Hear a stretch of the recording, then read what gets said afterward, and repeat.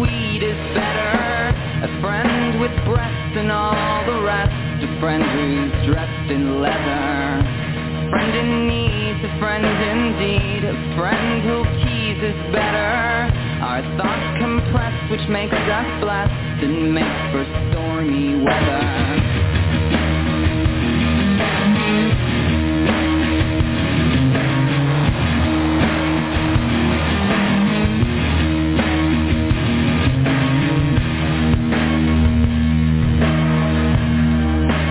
Hello, my friends. It's December 28th, 2021. My name is Chris, and you are tuned into Canadian Patriot Radio.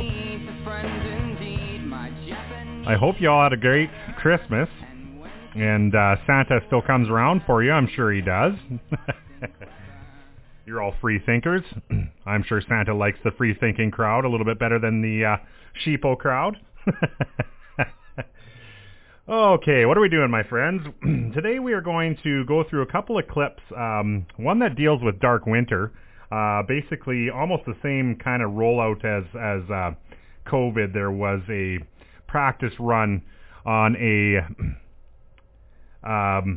smallpox outbreak, and as we know from watching the Globalists, they always do a practice run first, how they're going to react. So we're going to cover that.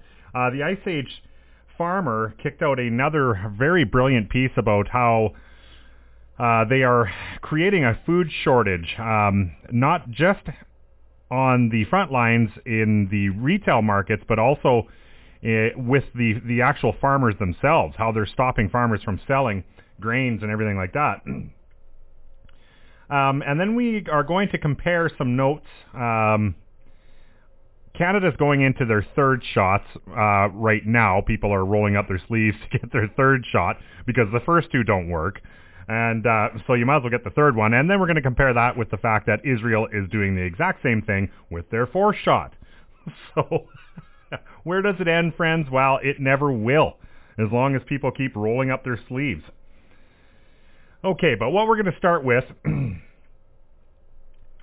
is we are going to go back. I have covered this before, but it's important to note this one. It's incredible that stuff like this is falling between the cracks, and people, and well, we know the mainstream media will never pick it up, but it's good sometimes to repeat stuff because the proof is in the pudding. We know that the injected are going to have health problems down the road, and there's been studies that actually prove that. Now, this comes to us by way of the Cardiology Advisor, and the title reads, ACS risk biomarkers significantly increase after mRNA COVID-19 vaccine.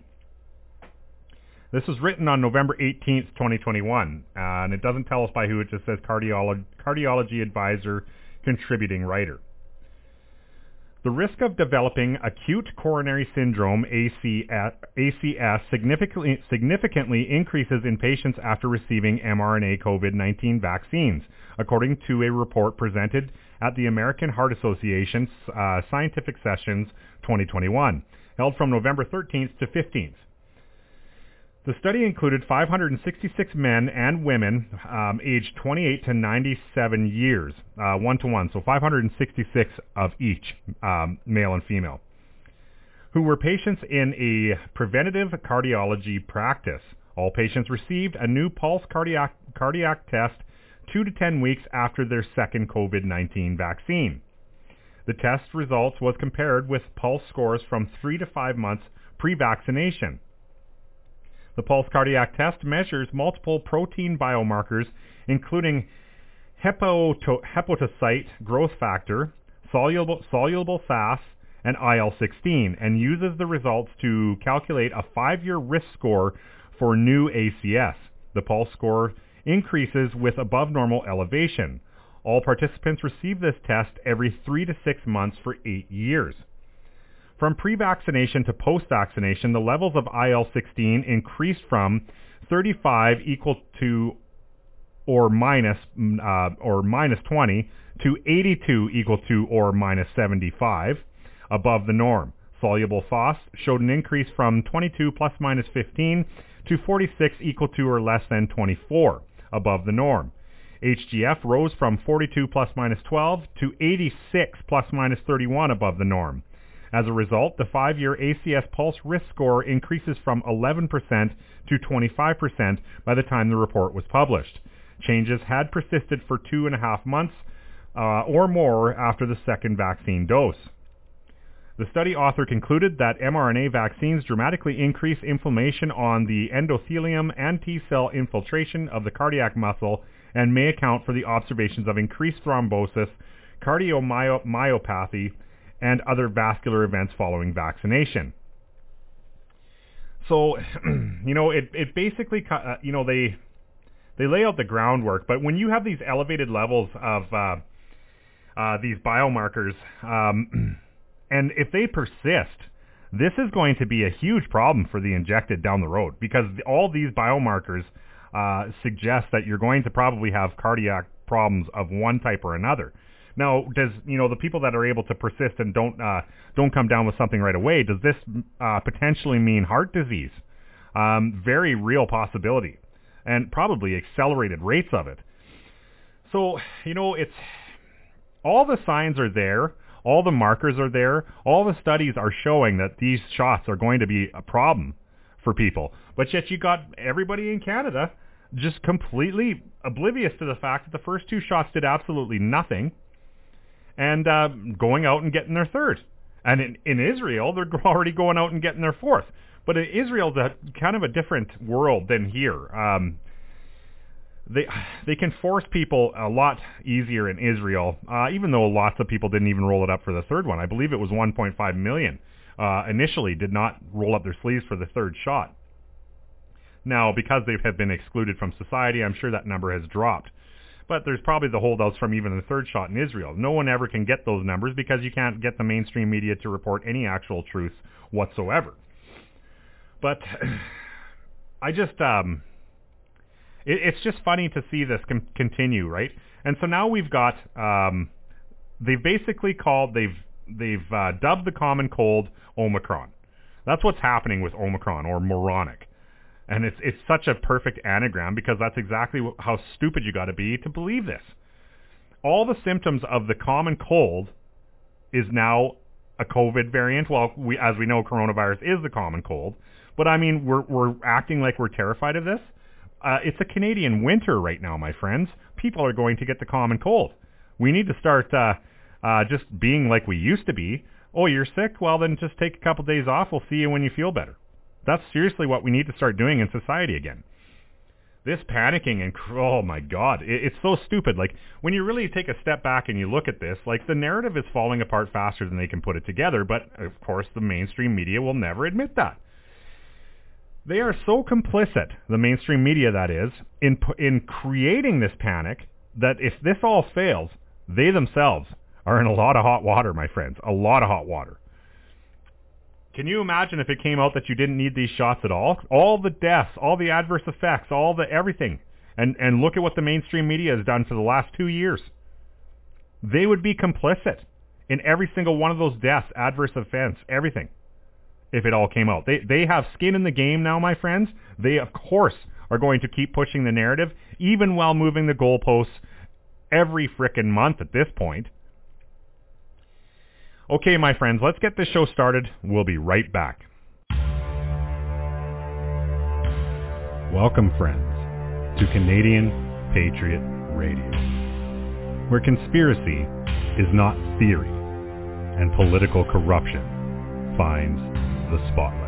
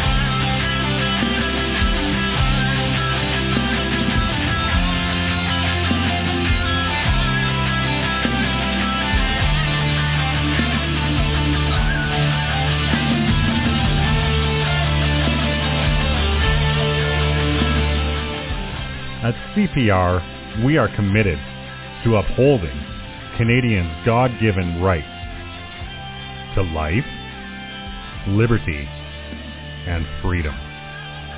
With all thy sons command.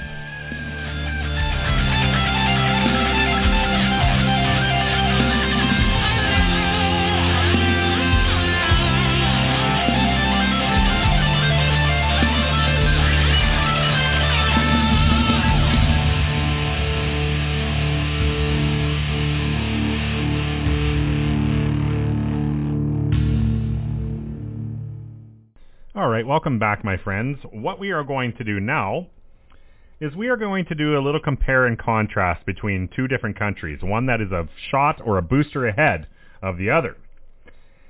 And first we're going to cover Canada. This is, of course, the CBC because they are on board pushing these vaccines, probably invested in them. They probably get a kickback for every shot put into a Canadian arm in Canada, along with our health and everything else. We already know Trudeau is getting kickbacks for it, too. So, the title of this one reads, Waning Protection from 2 Doses Shows Need for More COVID-19 Boosters, says Head of Ontario Science Table. I would, even at the headline, I'm going to disagree. I would say that if you have waning protection after 2 doses, you should probably consider walking away and looking at the therapeutics that have now been proven through multiple studies to work.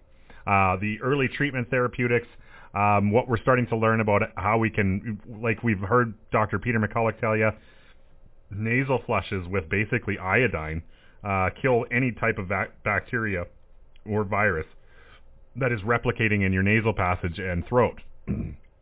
So that right there is probably your most effective.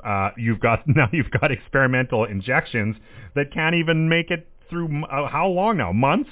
2 months? Oh my God. I'm already sidetracking on this CBC article and we didn't even make it past the title, my friends. 3rd dose can increase protection by as much as 5 times, says Scientific Director Dr. Peter Juni. This was posted on December 27th by CBC News. No author is listed. Protection provided by COVID-19 vaccines against infection by the novel coronavirus has waned dramatically since the highly infectious Omicron variant started spreading across Ontario, according to data from the province's Science Advisory Table. The data shows that while having 2 doses does protect against severe illness among those who contract the virus, its ability to prevent infection altogether is plummeting, says Dr. Peter Juni, the group's scientific director. Vaccine protection has fallen to 14.9% from the nearly 90% a month ago for people who have received 2 doses, according to the data. Let's just step out right there. At this point in this vaccine rollout, if you actually believe these shots ever provided 90% protection, you are an idiot. They did nothing. And I'd say that they haven't saved anybody from COVID. How they're saying they're lessening the symptoms, I seriously doubt it. I think you just got a mild form of COVID. Oh boy. Vaccine protection against infection is melting like snow under the sun, Juni said in an interview on CBC News Network. Omicron is evading the immune system. In reality, there is no way, if it comes to infection, to distinguish anymore between a person who is not vaccinated and a person who has received 2 doses. Vaccine protection refers to the reduction in risks of getting infected. So, in other words, it did absolutely nothing. You know, you can dance around the obvious, but that's exactly what you just said. The 2 shots did nothing, so now come in and get a 3rd. You know, if you really want to spit it out properly, that's what he should have said. God. You got to hand it to them. They are good used car salesmen. You know, all these scientific, heavy air quotes, professionals probably should be on used car lots because they would... they'd be selling cars left, right, and center, apparently to very stupid people, but there you go. Data shows booster decrease risk. Juni said data from the UK has shown a 3rd dose of COVID-19 vaccine can decrease the risk of infection by up to 5 times. So, if that's true, at 14.9% is what they're currently at, the best that they can possibly hope for by a third shot is 74.5%, probably within the first month of your third dose. And then, like they just said, it drops off dramatically. So you can see what they're setting up here. They're setting up just perpetual shots. This is, read between the lines is getting easier and easier because the narrative is becoming so frickin' stupid. Okay, where are we here? We need to get those doses into people's arms as soon as possible so you see this purple line go up, Junie said, referencing the above chart. Based on everything we know, you'll probably need to wait roughly 2 weeks before the third dose offers full protection again. Full protection means that your risk of getting infected is decreased roughly by 4 to 5-fold. So, 74.5%. For what, a month? Omicron contains more than 30 mutations in the spike protein, the part of the coronavirus that helps it enter human cells, some of which are associated with resistance to neutralization from antibodies. Ontario discovered its first case of Omicron variant on November 28th, just days after South African researchers alerted the world to its existence. Around 3 weeks later, Omicron became the dominant variant, making up the majority of newly daily infections in the province.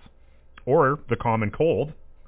Rebranding the common cold, whoop-de-doo, in the middle of December.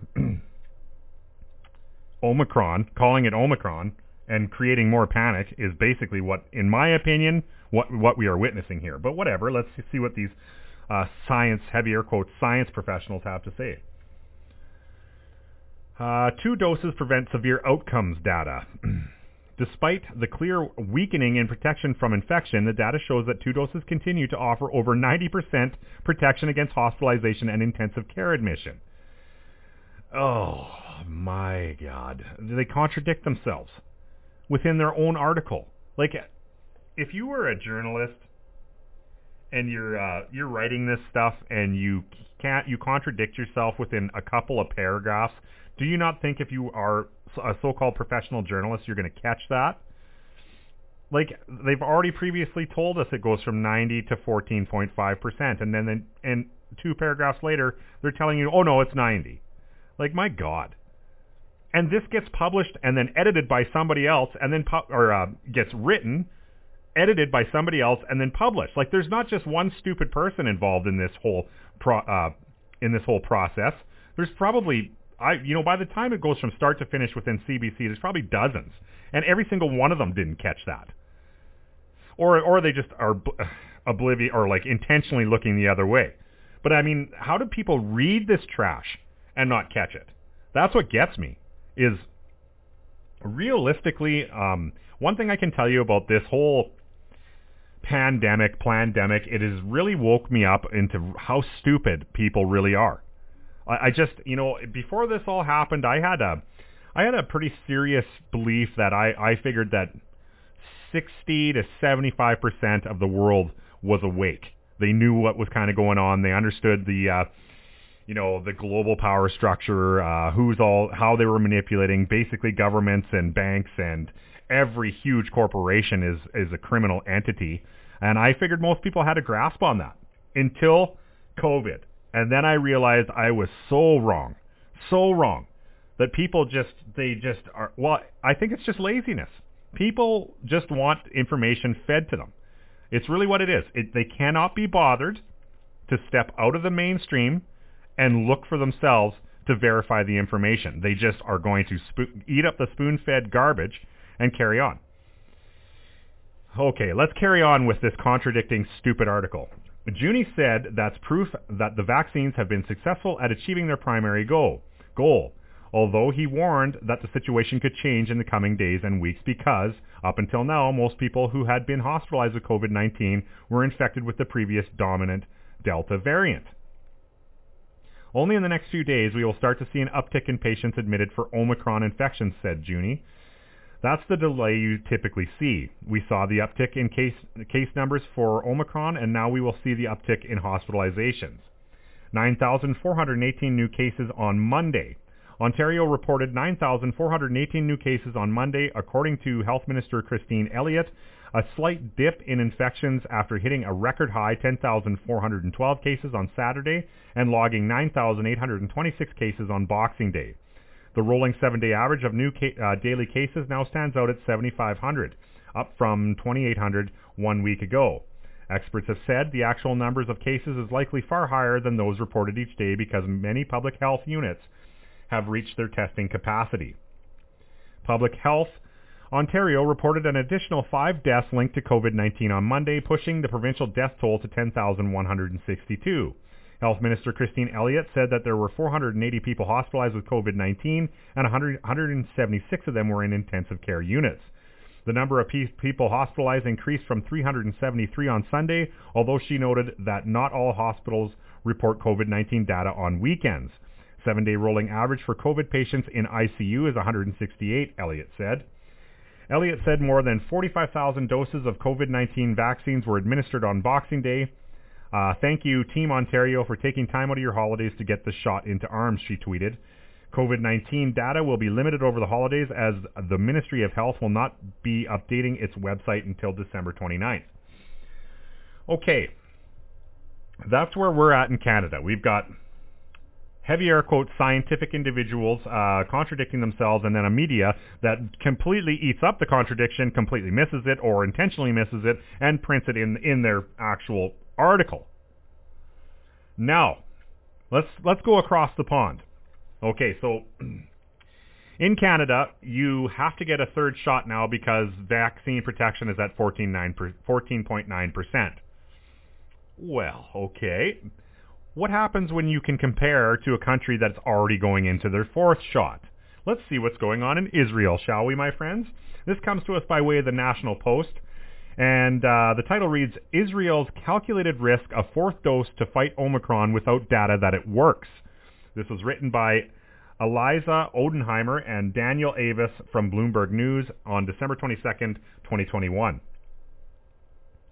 Israeli will administer a 4th dose of coronavirus vaccine to people over the age of 60 and medical personnel, becoming the first nation in the world to do so on such a widespread basis as the Omicron variant barrels across the world. The citizens of Israel were the first to get a 3rd vaccine, and we are continuing to lead with a 4th vaccine, Prime Minister Naftali Bennett said in a statement late Tuesday. He's ordered authorities to prepare for a nationwide inoculation drive. The decision was taken even though Israel doesn't have reams of data backing up efficacy. The country's public health chief, Sharon Alroy-Prius, and protested at a meeting of government officials and medical experts that a trial at the country's leading hospital hasn't yet been carried out, according to Army Radio.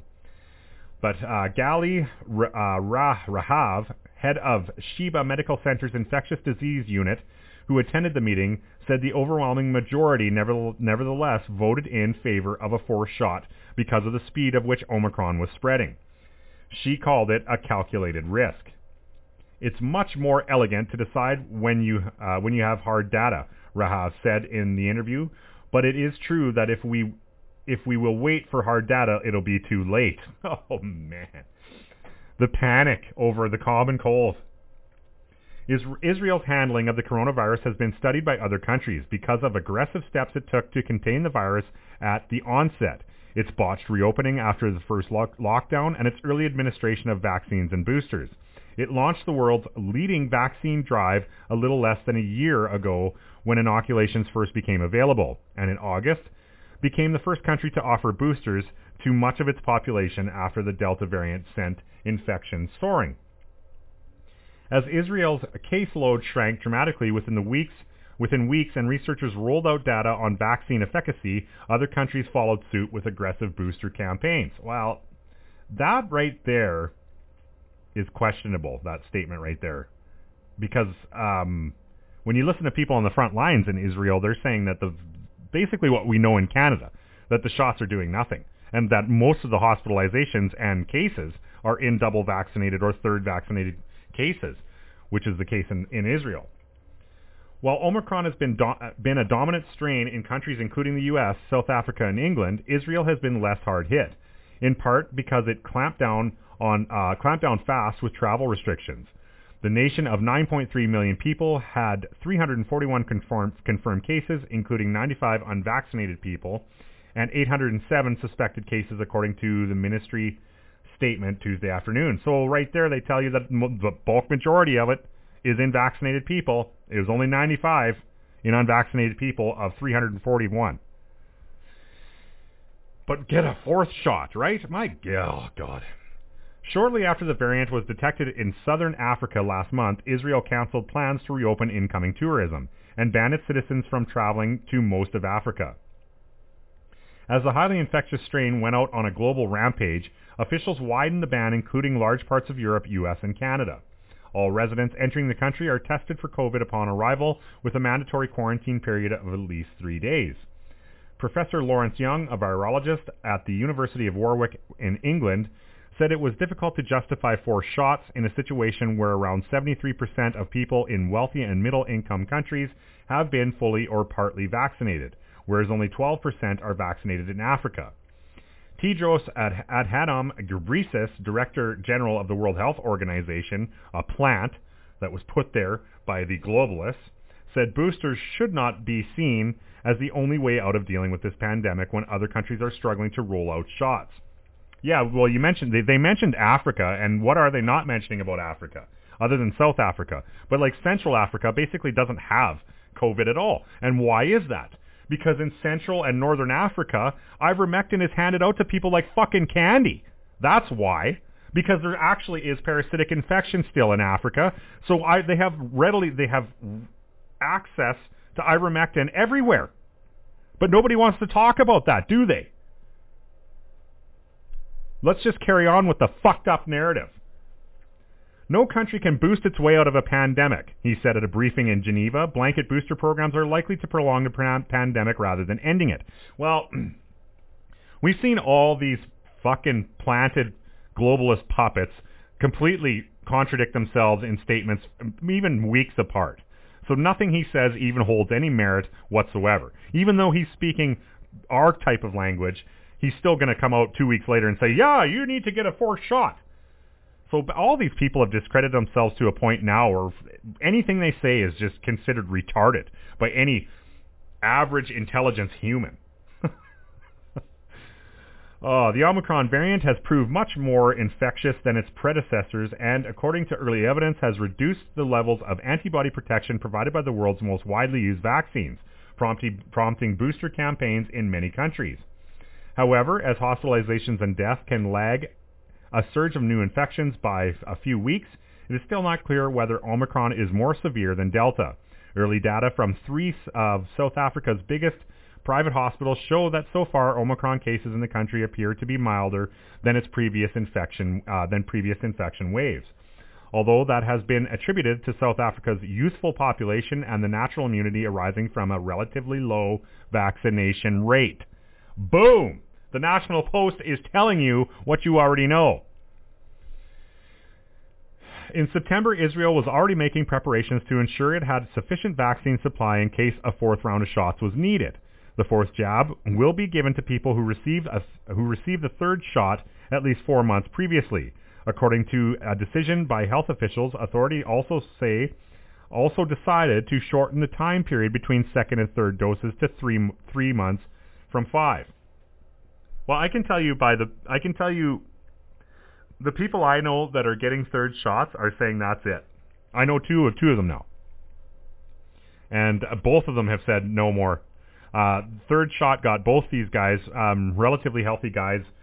Both, one's probably just turning 40 and the other one's in his upper 40s. I'd say he's probably around 47. Both got the 3rd shot and both said that's it.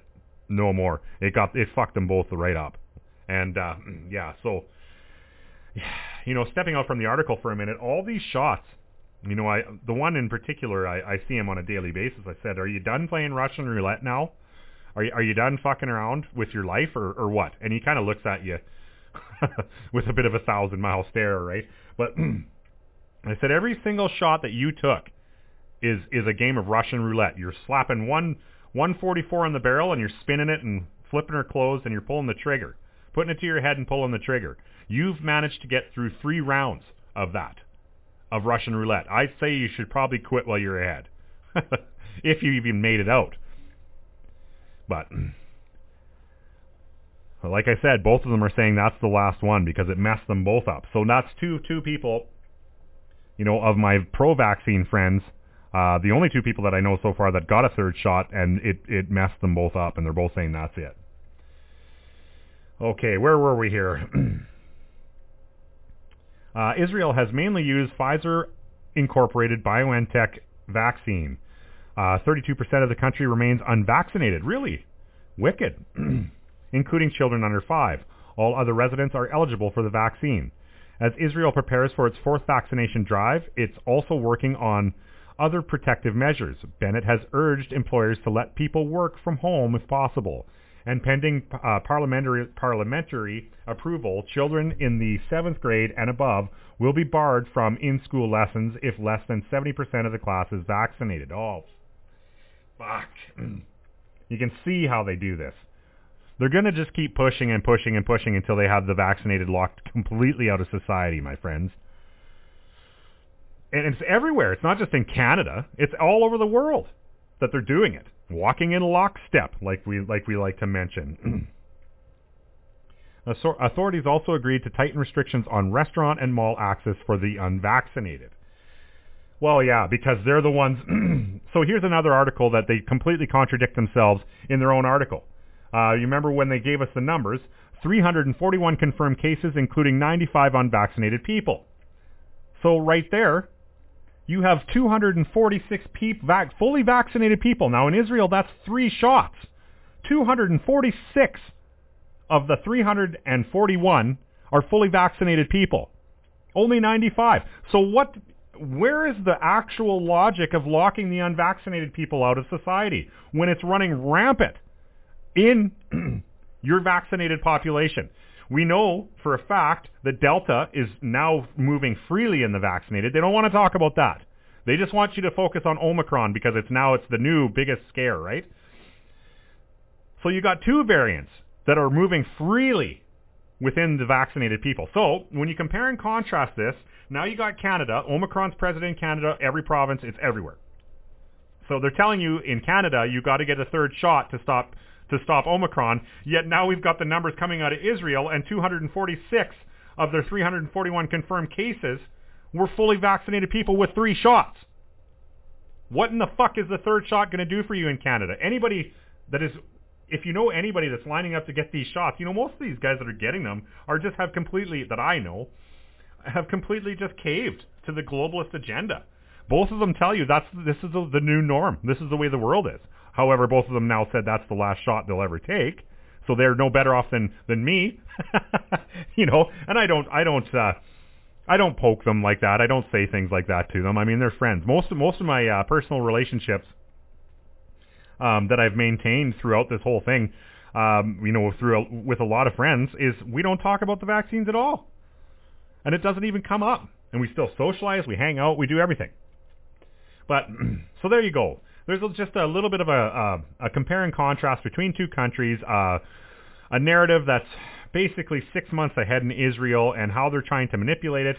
They've got the numbers aren't backing them up. They're still marching forward, and they're still going to lock out the minority of infected people, which is the unvaccinated, out of society because they're the problem.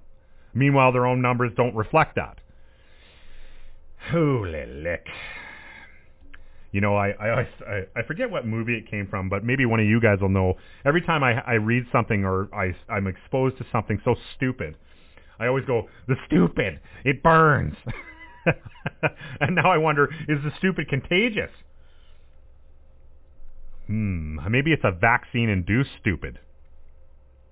All right, my friends, we're going to shift gears just away from COVID for just one quick little article because, as you know, I am a gun owner. I am a restricted gun owner, and I have guns that have been classified as prohibited or through an illegal order in council in Canada. But there's just a little bit of an update here from iPolitics, and this was published on December 24th, 2021, and the title reads, Most owners are holding on to their banned weapons before buyout. Only 160 firearms that the Liberal government prohibited more than a year and a half ago have been deactivated or surrendered, according to the Royal Canadian Mounted Police. The government originally estimated that its ban, which took effect on May 1st, 2020, would apply to 90,000 to 105 firearms in Canada. Prime Minister Justin Trudeau's government has long promised to create a buyback program for weapons. If an individual or business were to relinquish a newly prohibited firearm or device before the implementation of the buyback program, they won't be eligible for compensation once the program is announced, the RCMP said this week in response to questions iPolitics asked it last month. Government officials are currently in the process of refining requirements and developing program design and implementation options for a buyback program, the RCMP's media relations branch. The Canadian Firearms Program, CFP, can confirm that as of December 9th, 2021, 18 firearms formerly classified as restricted, affected by the May 1st, 2020 Order in Council, have been deactivated, added Sergeant Caroline Duval, the spokesperson who forwarded the Mounties' response. In addition, there have been 142 Order in Council affected firearms recorded as surrendered to a public agency for destruction since May 1st, 2020. The Canadian Firearms Program count doesn't include guns that were returned to manufacturers or which their owners disposed of in some other way, because the RCMP said it doesn't collect that information. An amnesty order is in effect until April 30th, 2022, since the owners affected were in lawful possession of the firearms when Trudeau's cabinet imposed the prohibition. Under the current amnesty, they are illegal to use, sell, or import, and can only be transported or transferred within Canada under strict circumstances, such as to deactivate them or when returning a firearm to its lawful owner. Otherwise, firearms banned on May 1st, 2020 have been stored in accordance with their required storage conditions. Possible exclusion from a buyback could follow, and the plan is high on the list of tasks Trudeau assigned in his mandate letter to his new Minister of Public Safety, Marco Medicino. That guy's such a sleaze. I cannot stand Marco Medicino. He's the guy that always sits behind Trudeau and just smirks. Every time you see the House of Commons and you see Trudeau standing up to spit his gibberish, there's that one guy that sits behind him and smirks at absolutely everything, and that's the guy. He's a POS. I've never met the guy, but just his mannerisms make me hate him. Marco Medicino, a lawyer and former prosecutor. Making it mandatory for owners to sell banned assault weapons back to the government for destruction or have them rendered inoperable at the government's expense is second on a list of 7 gun-related priorities for Medicino. Well, so the guy I hate is actually going to maybe make this less stupid? We'll see.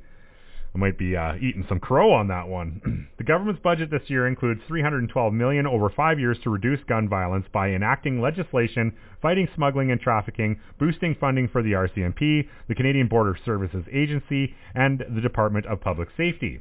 In its election platform this year, the Liberal Party also promised to crack down on high-capacity magazines, allowing only 5 bullets to be contained in a long guns magazine, and allocate $1 billion to the provinces and territories that ban handguns. Well, that's already banned, so they did nothing in their promises. Absolutely nothing. And it's still regional when it comes to handguns. So, when it comes to guns, as you guys know, I'm quite passionate about it because most of the guns that they banned only have one purpose, and that purpose is government tyranny. That is the sole purpose of the firearms that they banned. They banned the guns that they're afraid of, my friends. And why are they trying to do something like that? Why are they trying to take the guns that have a sole purpose of protecting you against your fucking government away from you? What are they planning to do that they can't allow you to have those guns? That's the question that everybody needs to be asking when it comes to this gun ban. And they're in for a rude awakening because no one's going to turn them in. No one is going to turn them in. They might get a couple hundred, but it'll probably be the same scenario as New Zealand. And then they're going to have to figure out how they're going to fucking lock up every gun owner in Canada for not turning them in. Or is the RCMP going to just start kicking in doors and taking all your guns? We'll see. April is coming up quick. And so we'll see what they come up with. But, as we know, when it comes to something like this, they aren't going to pay you what your AR is worth.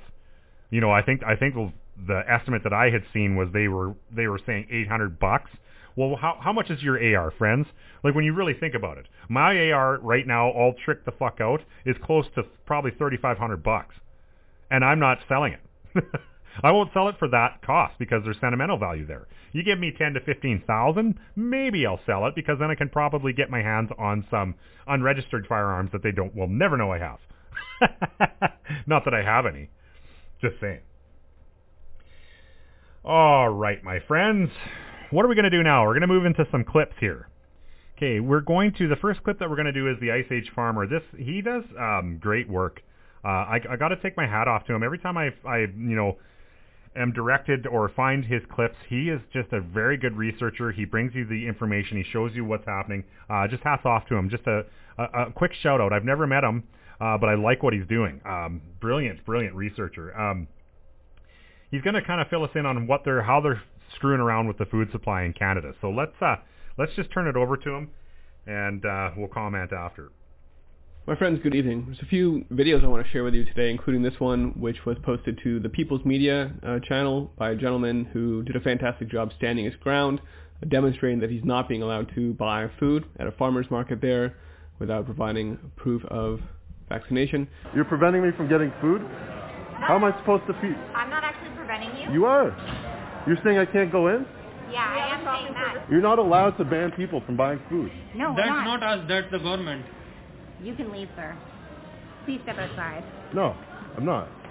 Because this is ridiculous. What you're doing is a crime. It's a crime against humanity. Of course, many people have also seen the arrests being done at New York City restaurants. What I want to make clear tonight is it's not just that access to food is being limited at the consumer level, but also the ability to produce food is being restricted. Here's an article from Western Australia where grain sites are literally being closed to farmers who aren't producing proof of vaccination. So literally, right as the harvest comes in, you can see, I mean, even the headline tells you the bumper crop coincides with this new mandate deadline. Western Australia's bulk grain handler, CBH, has told 3,700 growers they will not be allowed to enter the site to deliver grain after the new year unless they get their vaccination. So farmers are locked out of the market. They just don't even accept delivery of massive amounts of grains, even as we have food shortages. It's complete insanity. And of course, not only are they attacking, restricting at the consumer level, and now at the producer level, but everywhere in between. And I posted this video. I regret that I lost his name in Twitter, but I appreciate that he put this up there. I posted it to Telegram. You can see it's got 114,000 odd views. So this really resonated with people that the new border restrictions imply that truckers won't be allowed to take goods across the Canadian-U.S. border unless they get their vaccines. You all know I drive truck, and I cross the border from Canada to the U.S., U.S. to Canada. Everything you have, everything you eat, everything you touch, everything you wear, everything in your house, everything you go to the store for, and odds are almost everything you have at work, all showed up on the back of what I drive. Come January, they're throwing a new loop in there. Everybody crossing the border in a truck, they want to have the vaccine, and a lot of us don't, a lot of us are not getting it. They're going to be parking a lot of trucks come next month. You may not think that's going to affect you.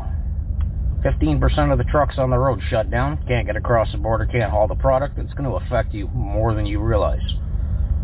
15% is all it's going to take. Distribution centers aren't going to get their stuff out. Lumber's not going to show up.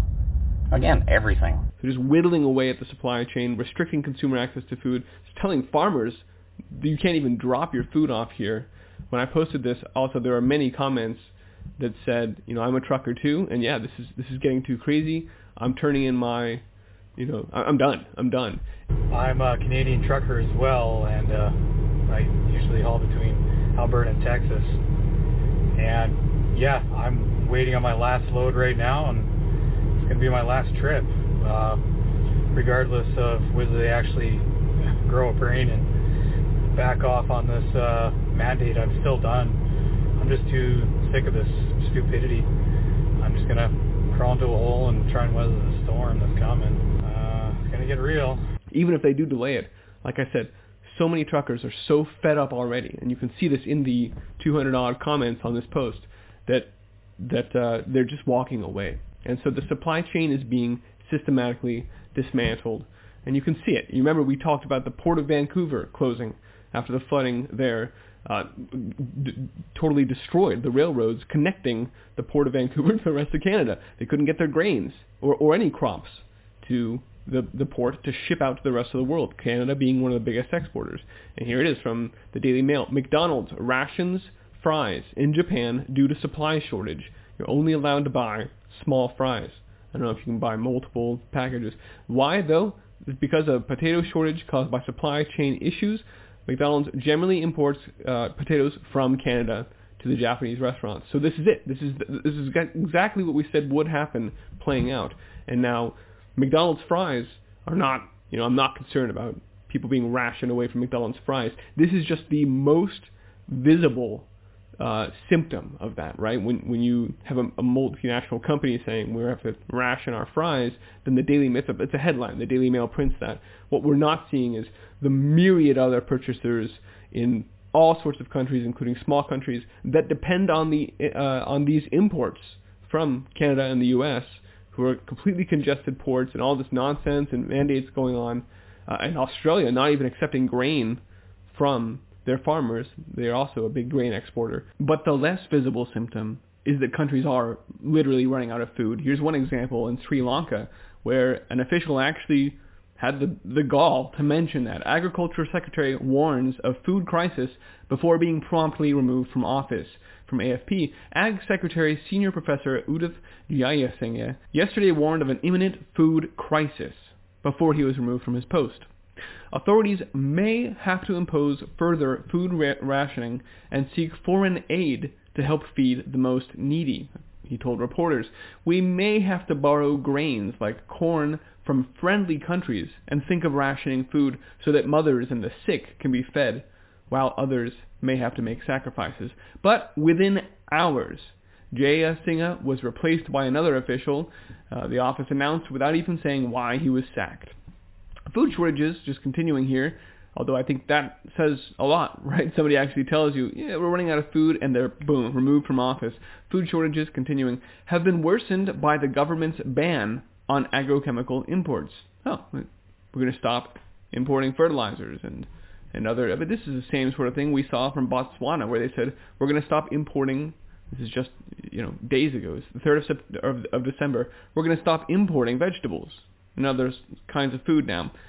Straight up, the decision, first bullet point here, the decision is to enhance the reset agenda, specifically reformulating the food supply lines, which is exactly what we've heard, transforming the food supply, resetting the table from the Rockefellers, all of this language echoed.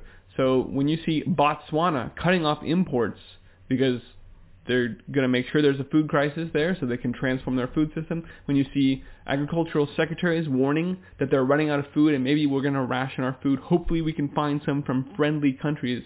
But again, stepping back to what I have been saying throughout this video, is that farmers are being cut out and farming and ranching is being shut down. Chickens are being culled by the millions in the name of bird flu, which is also causing egg shortages in Israel right now.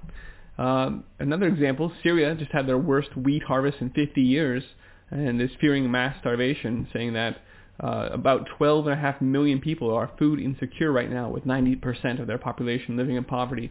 So food crisis is becoming a global thing, and this is all why China has, for the last 2 years, been stocking it away as fast as they could from anywhere they could buy food. Especially the U.S. and Brazil were cleaned out. Even the soybeans and corn we grow this season will have already been sold off to China. So here from Nike Asia, China is hoarding over half the world's grains, which is pushing up the global prices.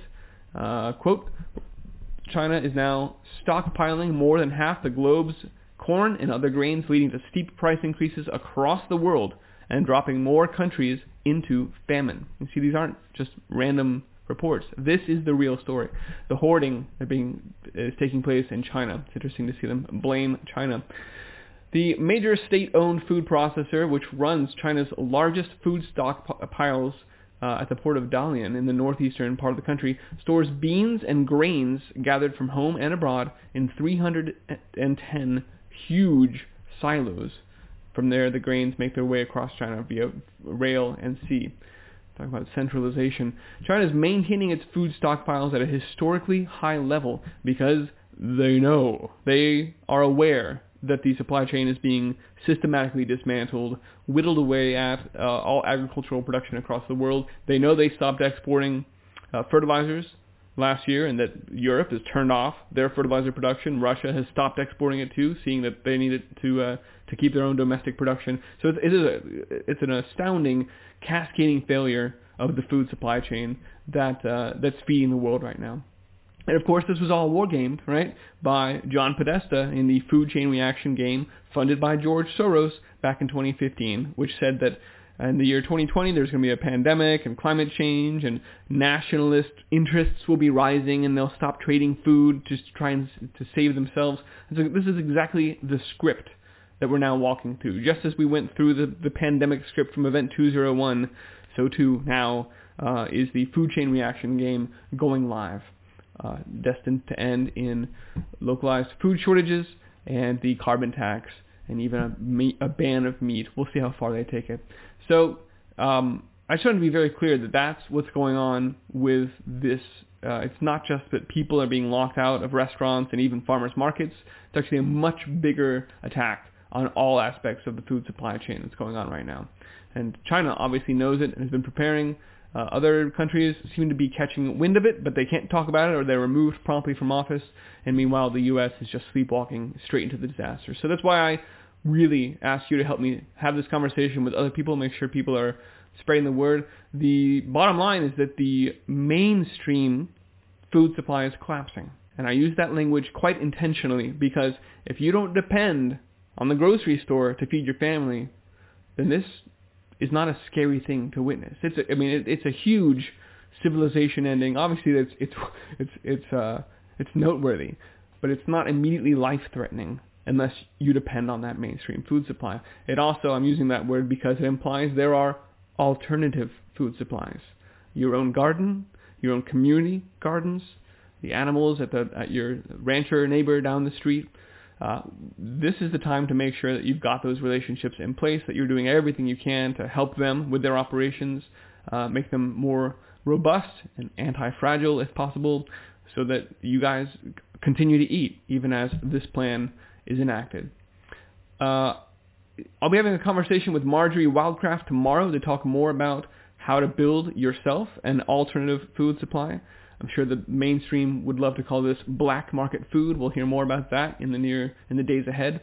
But if you have any questions you want to have myself and Marjorie discuss tomorrow, please shoot me an email, iceagefarmer@protonmail.com, or leave a comment below, and we'll see. It'll be a fun conversation. I'm looking forward to building alternative food systems with Marjorie Wildcraft tomorrow.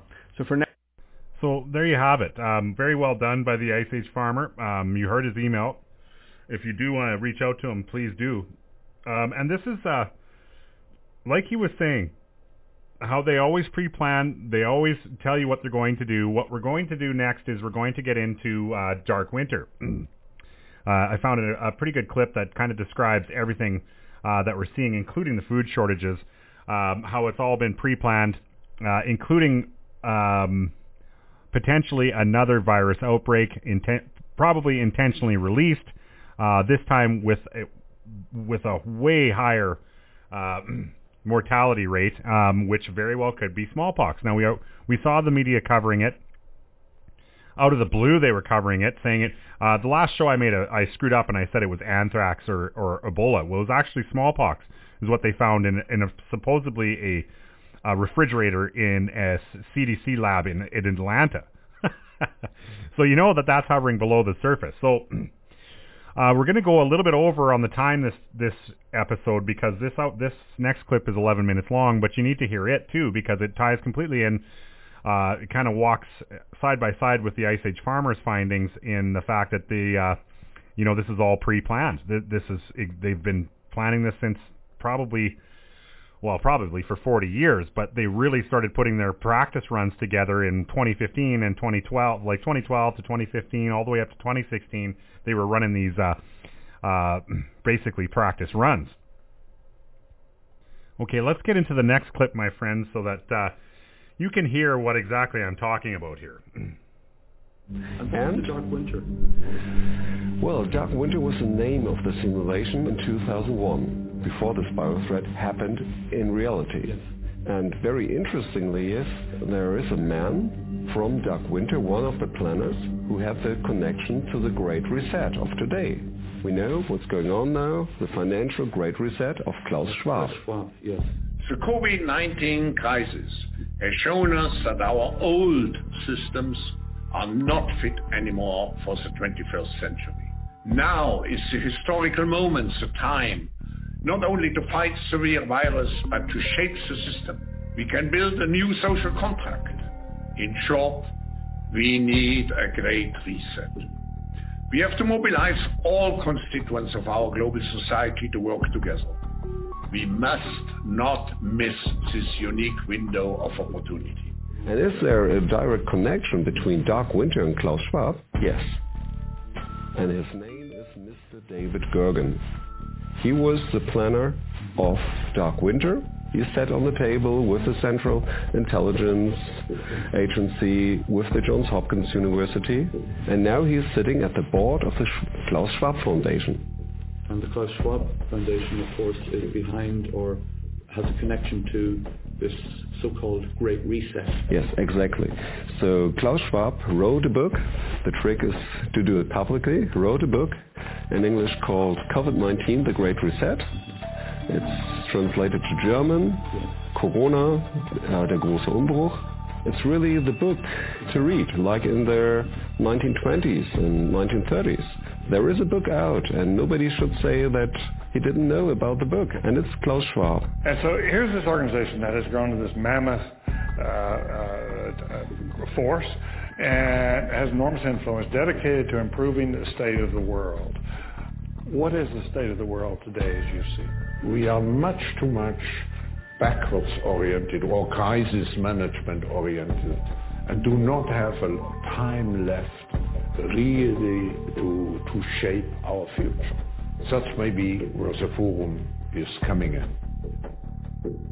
As we've seen various flu scares come along, we haven't had a super good response. So the paradigmatic examples are smallpox for an intentionally caused thing, that there was a simulation called Dark Winter that didn't come out very well, i.e. smallpox scored 1 and humanity scored 0. And the code word Dark Winter, what Joe Biden announced. This is the same fellow who told you that, don't worry, we're going to end this by the summer. We're about to go into a dark winter, and he has no clear plan and there's no prospect. I believe that President Donald Trump responded to that by using the same words. Yeah, interestingly. I don't think we're going to have a dark winter at all. We're opening up our country. We've learned and studied and understand the disease. So speech writers advise the candidates not to echo the words of their opponent. But Donald Trump did. So Joe Biden said in a lot of speeches, a very dark winter is coming. We're still facing a very dark winter. And Donald Trump was echoing this. But we're not entering a dark winter. I don't know if a dark winter is coming. Interesting choice of words, just following what you've just described about Event 201 and Dark Winter in 2001. Exactly, yeah. And I checked C-SPAN. This is a parliament television. If you type in Dark Winter, you will see, this term Dark Winter wasn't used much before. So it's really a code. And the problem is we don't have enough vaccine to go around. Meaning we don't have enough vaccine for the United States? Well, I would like to think that, but we don't have sufficient stockpiles for the people in Oklahoma, Georgia, or Pennsylvania, much less for the entire United States population. Well, that certainly doesn't sound encouraging. What do you mean exactly? Angie, it means it could be a very dark winter for America. Sobering. Thank you very much for joining us, Dr. Kaslik. In this simulation, Dark Winter, it was all about a real deadly agent, like an anthrax. So COVID-19 is not a real deadly agent, but Dark Winter is. And Joe Biden announced Dark Winter is coming. So what does it mean for us? What does it mean for just on that point, hypothetically speaking, Could you imagine a situation where a real deadly virus were to be released, perhaps by a terrorist attack or whatever, but a real deadly virus were released? What would happen then? Well, I think we all could imagine that perhaps then the mass media and the governments all around the world will put the finger on the demonstrators, and the people from the peace movement to say, oh yes, we told you all the months, don't spread out the virus because it's so deadly. Well, scientifically there is no evidence for this. We would have seen this because it's just 1 or 2 weeks. And with the freedom rallies in Berlin and Germany across Europe, we would have seen it if the virus was actually as deadly as this. Exactly. But guess the situation if this would happen.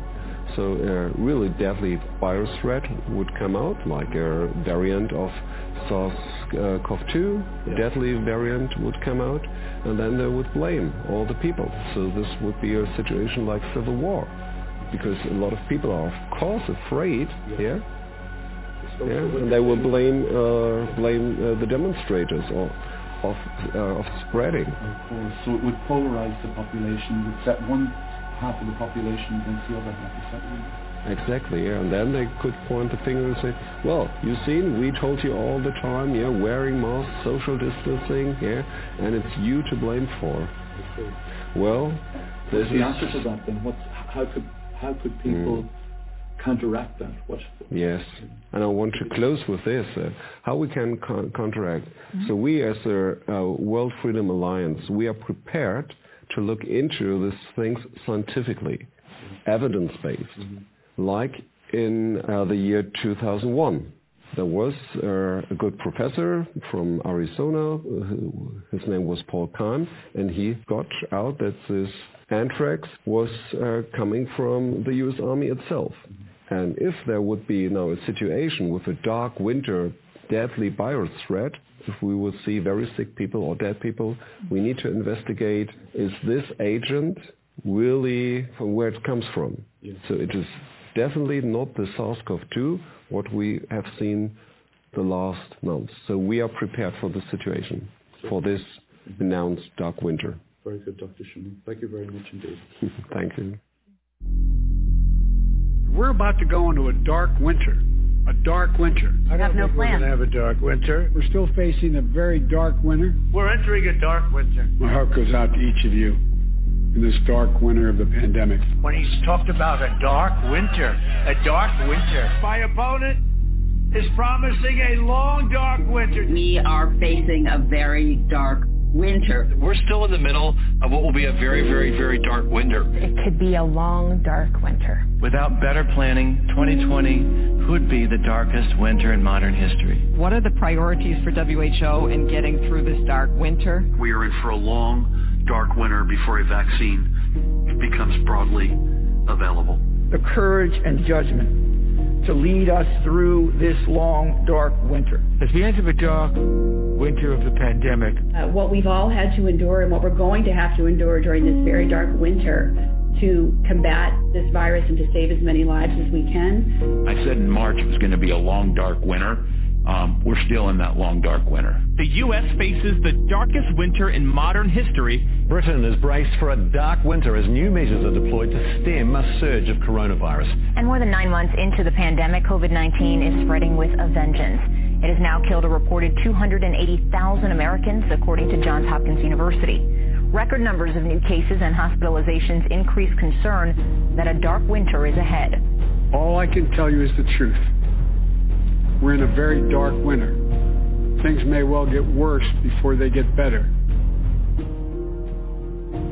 The UK has identified a new variant of COVID-19 through Public Health England. It seems that the spread is now being driven by the new variant of the virus. A new variant of COVID-19 that is spreading across the globe. The United Kingdom feels like Plague Island, with 2 new coronavirus strains. The other from South Africa.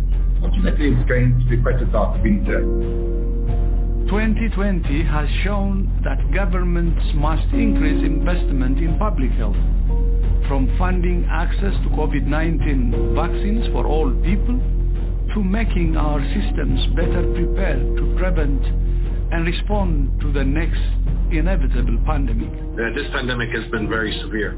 It's spread around the world extremely quickly and has affected every corner of this planet. But this is not necessarily the big one. These threats will continue. If there's one thing we need to take from this pandemic with all of the tragedy and loss is that we need to get our act together. We need to get ready for something that may even be more severe in future. The idea of a bioterrorist attack is kind of the nightmare scenario because they're a pathogen with a high death rate would be picked. Now the good news is most of the work we're going to do to be ready for pandemic 2, I call this pandemic 1, most of the work we'll do to be ready for that are also the things we need to do to minimize the threat of bioterrorism. So we'll have to prepare for the next one. That, I'd say will get attention this time.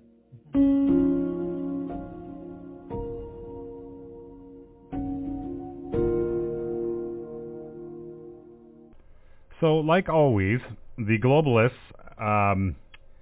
because of their religion, they have to disclose what they are planning, which is Luciferianism. As you guys are fully aware, these people do not believe in the same God that most of us do, regardless of our religion. These people believe that Satan is the be-all, end-all, and it's in the Luciferian code that they have to disclose what they're doing. So, you did hear Donald Trump contradicting Joe Biden when it comes to Dark Winter. Now, Donald Trump is still, I just heard an actual very recent speech of his,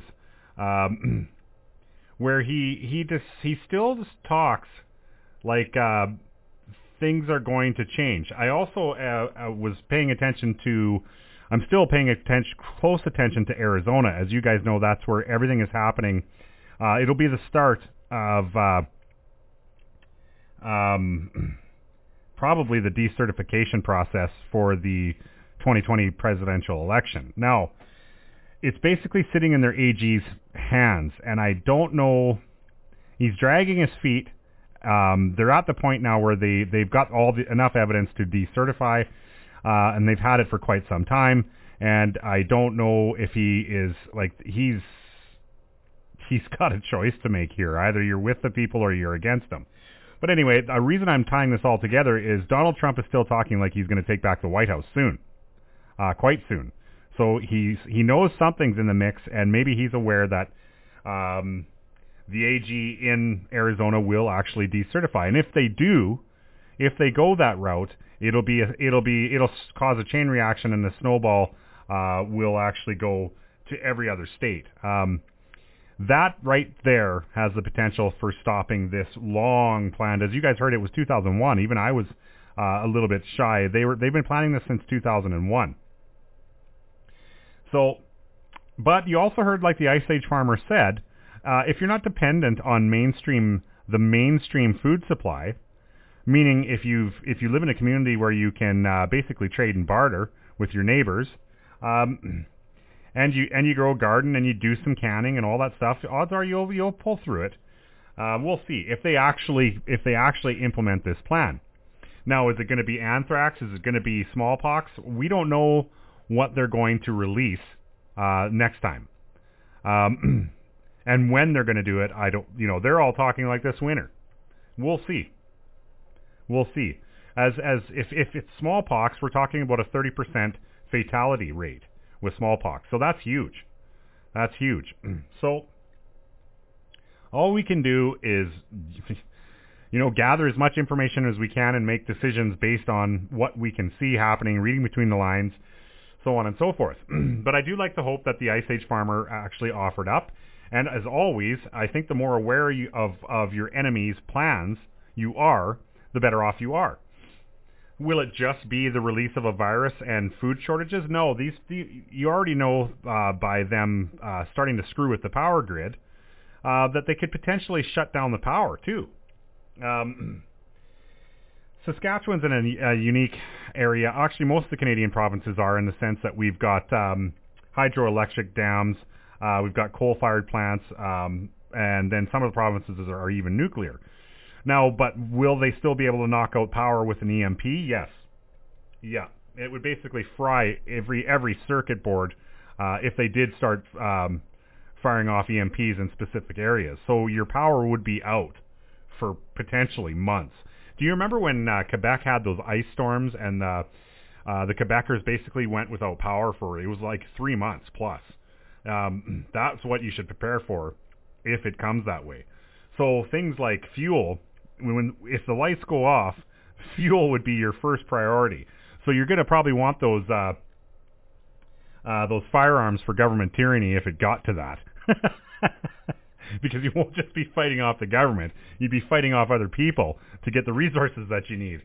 It could go crazy. If it went that way, my friends, it could go completely crazy. And I don't know. When you really think of it, there's a lot of us that actually would probably be more comfortable with an all-out fight than this slow kill that they're doing right now. But I mean, I still have a tendency to sway towards the positive. The fact that there's a lot going on behind the scenes, I still kind of have this. I reserve this belief that Omicron might have been a white hat operation, just simply because there's no natural evolution for it, and it doesn't really. It's basically the common cold. What we don't know is if you get Omicron. So if you get the sniffles for a couple days and they tell you, oh, you got Omicron, oh my God. Does it provide immunity to the rest of the variants? Odds are yes. Odds are I bet you it does, because it's still a spike protein that is the toxin with what did they say, 32 mutations on it. So, and the fact that it's spreading so rapidly, and now you got numbers coming out of Israel, and we'll try to keep track of these numbers, but Israel's always the tip-off on who it's actually infecting, and the bulk majority is the double, triple vaccinated. In Israel's triple vaccinated.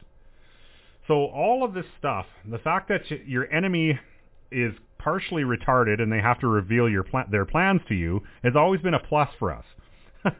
Those of us on the right side of history would never be that stupid. But we have disorganization that holds us back, and the fact that we aren't organized. These guys have been planning this for centuries. It's not just the last 10, 20 years. When you think about the people that are behind this, and we've gone into the Khazarian Mafia and who these people really are. These people, and Klaus Schwab himself, he's actually a Rothschild, believe it or not. Schwab is just a taken name or a pseudonym. But so he's tied directly into the cabal that, has its ties all the way back to Khazaria. So, and Rothschild, the name Rothschild is just a taken name as well. A taken name because they were part of the people that were forced to pick a religion because they were Satanists, Luciferianisms. And you're looking at the descendants of them. They're panicking. And you heard Klaus Schwab say that this is a unique opportunity, we can't let it pass by. Well, anything could screw up this plan. Anything. And they're laying it all out on the line. Like I said, these guys play poker with their hand facing you. So we got to start capitalizing on that. They're going all in on a hand, and that they've already told us what they have. We just don't know. The only detail we don't know is how they're going to. They got to fearmonger, right? They got to keep you afraid. So how far are they going to go? And the fact that their entire society is based on blackmail and everything like that. You only need a few of them to flip.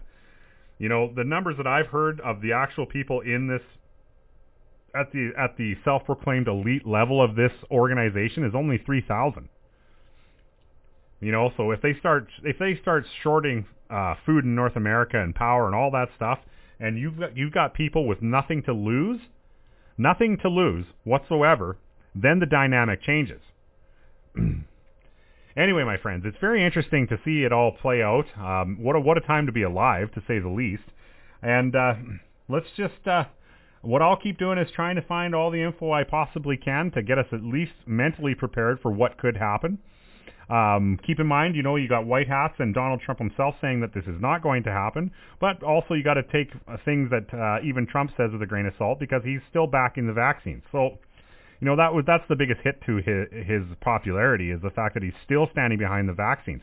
Donald Trump himself got booed for still pushing the vaccines at one of his speeches.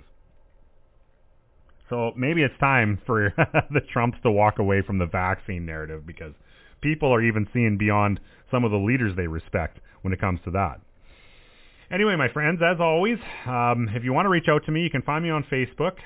The message button comes directly to me. So all the feedback that some of you have been giving me has been great. Thank you so much for reaching out. If you prefer email, it's CanadianPatriotRadio@gmail.com. I encourage everybody to join the Telegram room. The conversation is ongoing, and that one is t.me/CanadianPatriotRadio. And if you prefer websites, it's CanadianPatriotRadio.ca. Thank you so much for tuning in, my friends. There's going to be another episode, possibly two. It's going to be an interview episode coming out this week. So you will see me again before the week's done. So until next time, my friends, in all thy sons command.